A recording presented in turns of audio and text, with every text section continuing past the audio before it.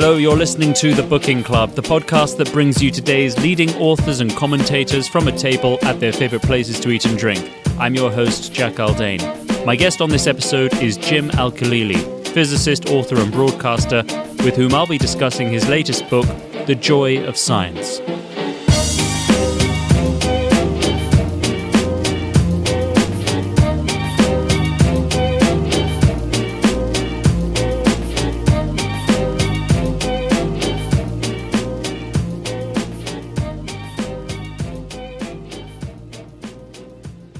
Every summer, if the opportunity presents itself, there's nothing I like to do more than to spend a week on what I like to think of as the balcony of Britain, the south coast of England where I grew up. And as luck would have it, my next guest, himself a local, is free to join me this afternoon in Southsea. He is the physicist, best-selling author and presenter of some of the BBC's most engaging science programmes so far this century, Mr. Jim Al-Khalili. Jim, what a pleasure. How are you? I'm very well, thank you. Glad to be here. So why are we sat here then in Rocker, this little place you know in Southsea? So this little restaurant, I've been to a few times. It's 5 minutes walk from where I live.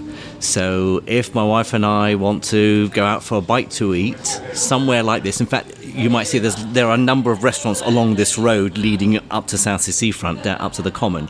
Some very nice ones. Rocker is, I don't know who runs it, I don't know the owners, but I know they do nice, straightforward food. It's a place we like to come to, and it's just, as I say, so just on our doorstep. We don't have to drive anywhere. It's a lovely place, and if I've read that plaque on the wall right, it opened in 2020. So it's fairly new to the scene here. It is fairly new. I think a lot of the restaurants do have a sort of there's a turnover of lots of establishments along this particular road, Osborne Road in Southsea. This one seems to be very popular. So since it opened, it's, here we are sitting lunchtime and it's relatively quiet. You come in the evening and it's heaving. How would you describe the menu here? Well, I'm not a lover of seafood, which, living on the coast might seem a bit strange, but pub food is fine, and my wife and I like going for walks in the countryside, and so it's always very nice at the end of a sort of 8-10 mile walk to stop at a pub and have a pie and chips or bacon, egg and chips or something like that. The Rocker it's not pub food, but it's not fine dining, but it's pleasant. And the nice thing is a lot of the dishes aren't your generic dishes that you'll find in all the other chains of sort of middle of the road restaurants. It has some uniqueness to it, which I really enjoy. I'm with you on seafood. I mean, a lot of it is the smell. It's the culinary dark web, isn't it? Exactly. I love cod and chips. I love a tuna sandwich. It's not anything from the sea. The thing about today, of course, is that we are in the middle of a heat wave, some of the highest temperatures on record in this country. So this is normally the sort of time where people like you risk getting sucked into the moronic inferno of Twitter to dispute with conspiracists about the facts of what's happening. Do you try and avoid that at all costs, or do you still find yourself thinking, why did I get into this? I'm very good at avoiding it. I mean, every now and again someone will say something so dumb that I feel I have to, as my wife would say, slap them down, which is not nice. I mean, it's, but sometimes, a response is I think necessary. But I never do it in an unpleasant way. I slap down in the gentlest of possible ways. But I never then engage beyond that. I mean, people, as you say, get sucked down into Twitter, into the rabbit hole. And then it can be very tempting, yeah. And then someone says something and then they have to respond. And arguments on Twitter never lead to any resolution, because people who tend to argue on Twitter tend to be so firmly fixed in their views and opinions and ideologies that no one's going to change anyone's mind. So I tend to watch it as a spectator. Sometimes if someone's insulting to me, I'll say something that is not physics related, and someone will respond usually with, stick to physics, Jim. That's red rag to a bull, because then I will say, I'm sorry, but I thought we lived in a democracy. Am I not allowed to have an opinion because I'm a scientist? And I'll say that and I'll step away. Invariably, because I have a large following on Twitter, people will jump in to defend me, my attack dogs, I call them. I don't need to get involved in arguments. I can sit back and watch this toing and froing. But it's a shame. It's a shame that Twitter is so polarizing, because I don't think it leads to any enlightened resolution. There are so many issues that are complex, that are nuanced, that require careful debate, without heated argument, and we find that's absent on Twitter. Twitter is just there for the two extreme views that are both 100% certain that they're right, firing missiles at each other. Yeah. To get away from the misery of Twitter and onto the joy of science, your latest book, so-called, presumably, because thanks once again to the work of scientists, the pandemic, though perhaps not completely over, is now significantly more manageable, hence why we're able to sit here today with our lovely New Yorker mocktails. But it has come at a price for public trust in many things, regrettably and perhaps most unfairly of all, you might argue, science itself. Tell me, who is the joy of science for? Because when I read it, I felt you were speaking simultaneously to those who underestimate science, but also those who perhaps overestimate its power and true purpose. It's a sort of corrective, isn't it, to the anti-science brigade and then the devout, almost religiously dedicated wing. Yes, I think that's right. I mean, it's rather different from my other popular science books in the sense that I'm certainly not preaching to the converted. I'm not explaining fascinating physics about black holes or quantum mechanics. Partly the book is a celebration of science and science's achievements, but it's also explaining how the process of science works. I start off the book by saying science is not a collection of facts about the world. That's called knowledge, and there are lots of ways of gaining knowledge. Science happens to be a very reliable way of learning about how the world is because it relies on this thing called the scientific method. So really the book is an appeal to wider society, non-scientists, both those who are nervous about or suspicious about science and those who think that science somehow is going to solve all our problems without question, to say, look, this is how science works. In science, we make mistakes. We're allowed to make mistakes. We try and examine our own biases before we attack the views of others.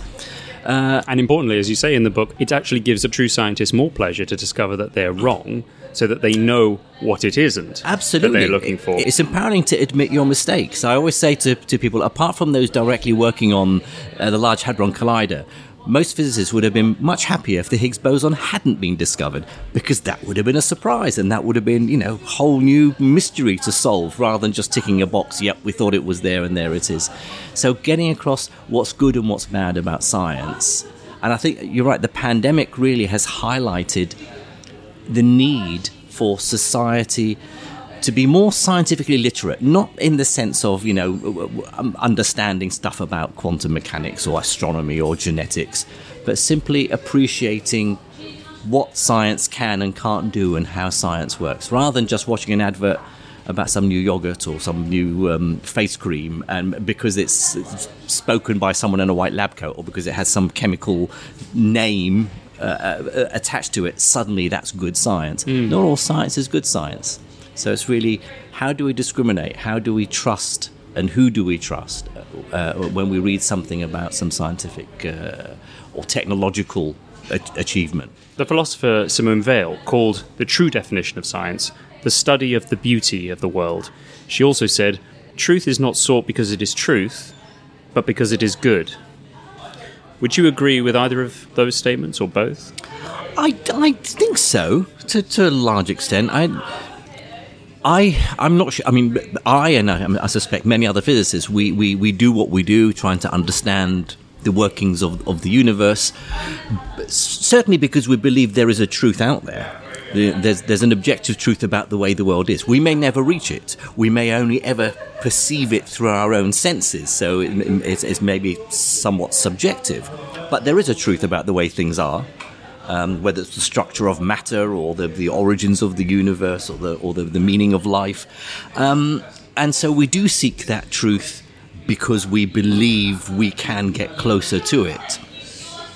Not all truths about the workings of the world are simple or indeed beautiful. So beauty isn't necessarily the be-all and end-all. The truth is beautiful because it's the truth, not because it has some beauty that's apart from the truth.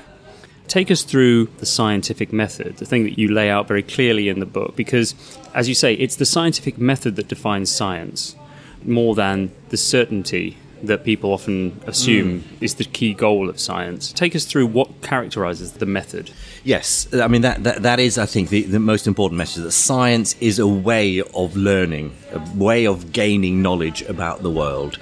And not all science is good. Not all scientists, scientists are people after all, so they have their own biases and ideological views. A scientist wants their theory to be right or the experiment to be right. That doesn't necessarily make it right.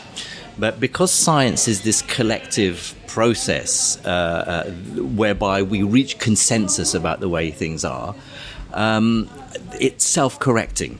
And when we arrive at an explanation or a theory, if we're doing good science, we have to acknowledge that may not be the final answer. It may not be the truth. We might even be barking up the wrong tree entirely. What we say is we have an idea, a theory, a hypothesis that satisfies all the criteria of a good scientific theory. It makes predictions. It's falsifiable. You can test it, and if it's wrong, you have to get rid of it, change it in some way. But a theory doesn't necessarily mean the truth. So a lot of people see, scientific truth as being the truth of the results of an experiment or the truth of a mathematical equation or a scientific theory. It's a process, it's a journey. We don't know how far we've got to reach before we get to that truth. So Isaac Newton comes up with his law of gravitation.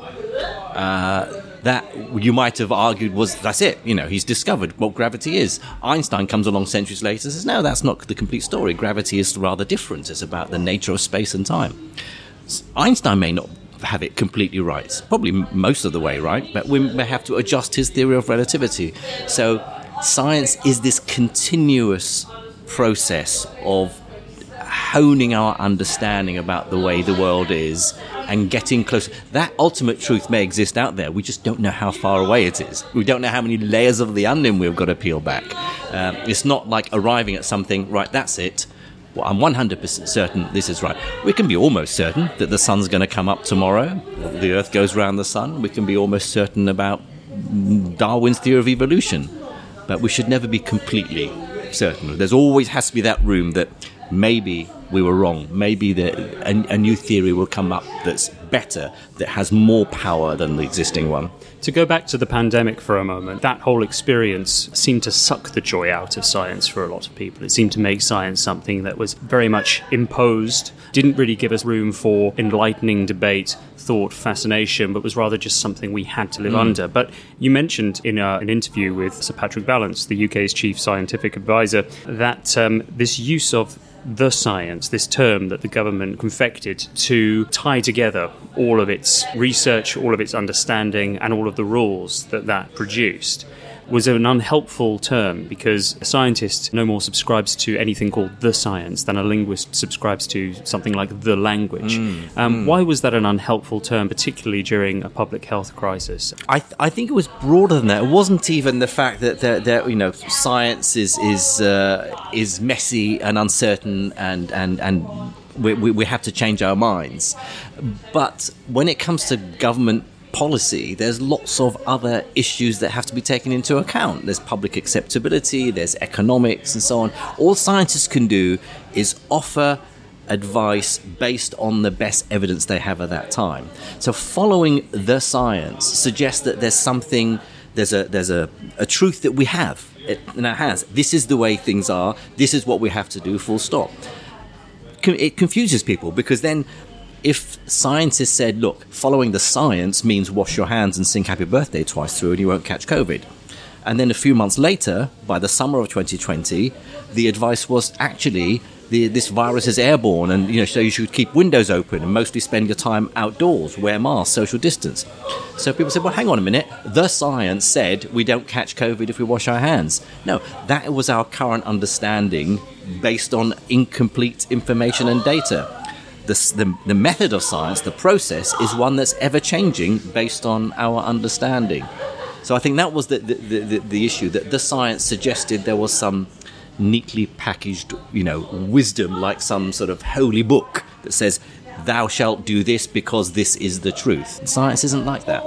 What would most improve communication from government around scientific discovery, the scientific method, especially where it informs public policy? Yeah, I mean, I think a lot of scientists will say we need more science and engineering graduates going into politics. And that was something you spoke to Patrick Vallance about, yeah, wasn't he? Did he say the fast track to the civil service takes in about there's like 10% of people with a scientific background? Tiny fraction. And we certainly need that. But I think, given the reality of the people who will go into politics, they're more likely to be from the arts and humanities, whether it's Oxford PPE graduates or whatever, or economists or historians, that's fine. What is important is that politicians and policymakers and civil servants need to understand the scientific method. They don't need to understand science. They don't need to be experts in a particular field in science or to have studied science at university. They need to understand how science works. So all those lessons I talk about in my book, examining your biases, admitting your mistakes when you realize your mistake, changing your mind is okay, pursuing sort of the nature of truth, never being certain about something. Politicians, I mean, I always say, wouldn't it be refreshing if politicians could admit their mistakes when they were wrong, because for science it's really empowering to say, oh, actually, no, I was wrong all along. I didn't have this bit of information. I've changed my mind, like we did with the public policy on during the pandemic. But politicians just need to be aware of how science works, not to be suspicious of science or afraid of scientists or see scientists as some other species. It helps when we have politicians who trust the scientific advice. And we have seen that with the SAGE committee, with people like Patrick Vallance as a science advisor. Every department in government should have a scientific advisor. That doesn't mean that everything we do has to rely solely on scientific evidence, but scientific evidence is as important as economic evidence, as important as public acceptability. It's part of the mix. You've advocated for a dedicated science minister in the UK government. The idea of a science minister, of course, raises some pretty serious ethical questions about how much a person in that role could effectively keep politics out of science whilst also keeping science firmly in politics. But isn't there also a danger that a minister of science could be tempted to use their power to beat rational thought into the public? I mean, the big dilemma government faced throughout the pandemic was how they squared the belief in the value of freedom with optimizing the chances of saving the most lives possible, that sort of utilitarian calculus. How would a science minister avoid making that calculus the yardstick by which all policy should be measured? I'm not sure. I'd be as concerned about avoiding going down that utilitarian route of we've got to maximize the benefits for most people at the expense of personal freedoms. I think rational argument about what is right and what is wrong has to be something we focus on. A science minister's job is to do that, is to fight that corner.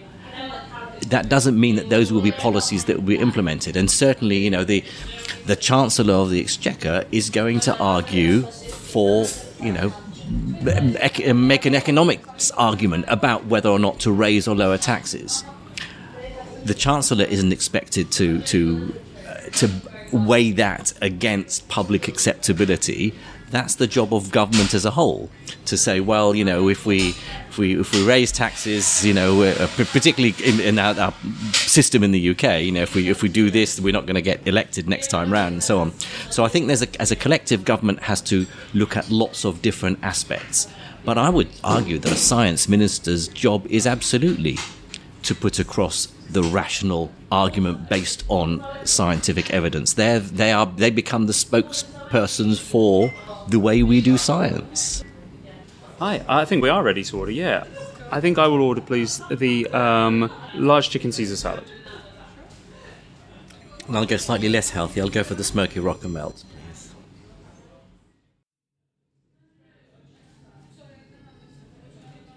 Thank you very much.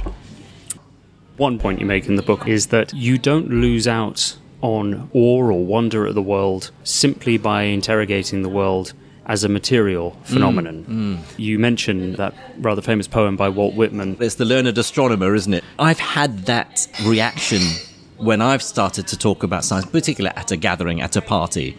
The shutters come down. Jim's being all Mr. Spock on us. The idea that science is cold, hard rationalism, that it's based on logic. There's no room for creativity or mystery or emotion.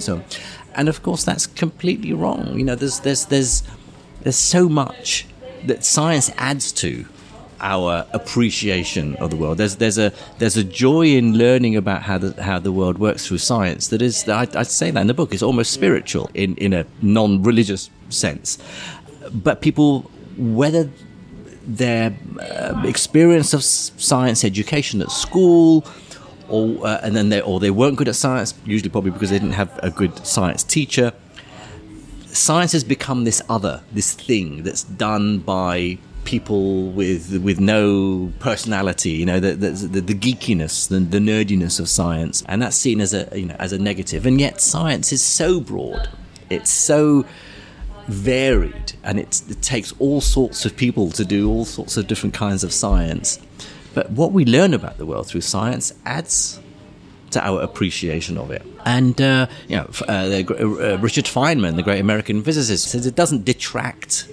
If you learn something about the way something is, where if you look up at a starry night, if you understand those stars are hundreds of light years away, they're giant blobs of gas that's in superheated, and the nuclear reactions are going on the side.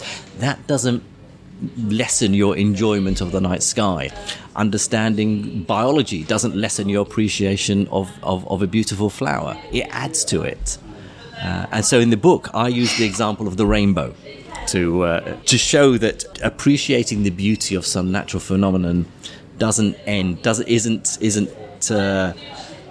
suffer if we know more about how that natural phenomenon comes about. So the rainbow, for example, you look at the beautiful colors in the sky, you might think that a scientist comes along and tries to sort of unpack that. But of course, the one thing I talk about in the book is, for example, two people standing alongside each other looking at a rainbow are looking at different rainbows. No two people see the same rainbow. We each see our own unique rainbow. And that's because those droplets of rain that, for example, are reflecting red light in a particular direction, that red light is entering my eye alone. It's a different droplet of water that's reflecting red light into somebody else's eyes. So just understanding a bit about the science of rainbows makes it even more beautiful, even more wondrous than simply appreciating the colours. Let's talk about bad science that we live with every day, which you feel hasn't yet been fully exposed for what it is. Bad science which is potentially harmless, but may cause people to waste a lot of their money, whether it's a particular cosmetic product, stuff that goes under the radar. Is there anything? For me, my pet dislike, I think, is alternative medicine. A lot of these remedies are couched in semi-pseudo-scientific language and are made to sound like they're established. And absolutely things like acupuncture and homeopathy and Reiki healing, sort of has a spiritual dimension. My argument was always, you call them alternative medicine because, mainstream medicine hasn't worked and people will appeal to these other remedies. If there was proof that they worked, they wouldn't be called alternative medicine. They would just be called medicine. But the fact is, not only do we not have evidence, and this comes down to what is good and what is bad science, and what do you regard as good evidence for something and good statistics. Are you doing double-blind clinical trials? How biased are you? Do you have some vested interest in seeing a particular result? All the things we try and avoid if we're doing science very well infect some of these ideas. But the other aspect is that there isn't an explanation for, say, how homeopathy might work. It's against everything we understand in science. Now, the non-scientists will say, well, look, you scientists don't know everything. There's stuff that you still have to figure out. How do you know this isn't one of those things? Homeopathy works, we just don't know how. The issue is that if homeopathy did work, then it must rely on something other than our current understanding of science. In fact, it's worse than that. It suggests our current understanding of how the world works through science is wrong, because the same mechanisms or explanations or theories that will say homeopathy can't work are the ones that explain so much, so accurately about the rest of the world. We wouldn't have the modern world without those theories. Well, if they're wrong about something, then they're wrong. And therefore, what is the alternative? What is the better theory that explains everything that we explain so successfully now, but also has an explanation for something like homeopathy, regardless of logic and common sense? So what I find frustrating very often is that otherwise well-informed, intelligent, good-intentioned people buy into ideas that are anti-science, that are based on pseudoscience, even though they may not realize it, or they may think they rely on good science. And I'm not sure how to, one might argue, well, God bless the placebo effect. Homeopathy works because it's a placebo. You're not having a single atom. The likelihood of a single atom of the active ingredient in this distilled water is so small that it's water. It's a sugar pill. It's a placebo. And people say, well, look, placebo works. Yes, but you're deceiving people.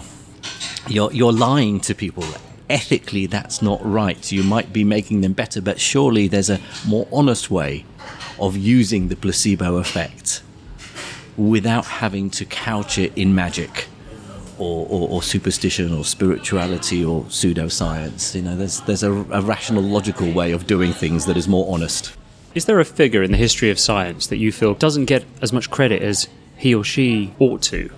For me, I guess there are people like the great English physicist Paul Dirac. Paul Dirac, there was a poll some years ago carried out by a magazine called Physics World, which is the publication of the Institute of Physics, the learned body of physicists in the UK. So, niche magazine. It's the sort of the thing that would appear on Have I Got News for You? They carried out a survey among practicing physicists. And it's a magazine that's read worldwide. And Paul Dirac came second to Isaac Newton. He was the second greatest ever English physicist. He was one of the geniuses of the 20th century. We hear about Schrödinger because we know about Schrödinger's cat that's in the box that's dead and alive. We hear about Heisenberg because of Heisenberg's uncertainty principle. Paul Dirac was a giant. He was regarded as the genius that all these other geniuses thought was so much cleverer than them. He was the first person to bring quantum mechanics and Einstein's relativity together. He developed quantum field theory, which is the current version of quantum mechanics. He won a Nobel Prize, but he was a very shy character. He was very introverted. He was very much on the spectrum, and he wasn't the sort of person who would push himself forward into the limelight. So it's a shame that someone like Dirac isn't as well known, and yet one of the most famous equations in science is named after him. There's a whole mathematical techniques that carry his name. So as a physicist, you would know the word Dirac, even if it's assigned to an equation or a symbol, even if you didn't know much about the man himself. It's a shame, because he should be better known. Fascinating. Well, I'm sure now more people will know about him. What piece of scientific ingenuity, be it a theory, discovery, formula, or thought experiment, gave you immense joy to learn about the first time, and which has never really stopped giving you joy to think about? There's two, if I can try and summarize them briefly so I don't go on too much and give a whole lecture. Both I encountered as an undergraduate studying physics at university. One is mathematical. We were learning about James Maxwell's theory of electromagnetism, describing the nature of light, electricity and magnetism, and there's an algebraic derivation whereby you start with equations describing the nature of electric fields and magnetic fields. Maxwell was the person to come up with a theory to show they're connected with each other. You can work. I remember the lecturer in the class, I'm a second year undergraduate, going through the algebra on the board, starting with these equations describing electricity and magnetism, and arriving at another equation at the end, which is called the wave equation. And in that equation is a letter, a symbol. And he says, and that letter there, that quantity, that is a very special, important constant. That is the speed of light. And that's where Maxwell showed that light itself is just oscillating electric and magnetic waves traveling through empty space. So the idea that you can start from electric and magnetic fields and arrive at the speed of light, 300 million meters per second, I just found just absolutely incredible. I remember the shiver going down my spine listening to it, and I remember turning around to my friends sitting in the lecture theatre with me, and they just really gave me a lot of abuse for being such a geek. But I still find that incredible.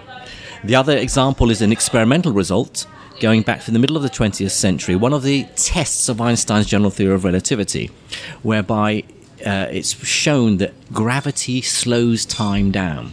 So time runs slower the stronger the gravitational field.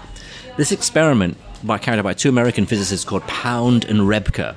They had newly discovered that certain radioactive atoms give off light in terms of gamma rays of a very specific frequency. And another atomic nucleus nearby, if it's the same nucleus, it will absorb that light because, the amount of energy one nucleus gives off can be absorbed by the other. And so one is excited, it gives off energy, it de-excites, and then the other one absorbs the energy and it excites by the same amount because they're identical.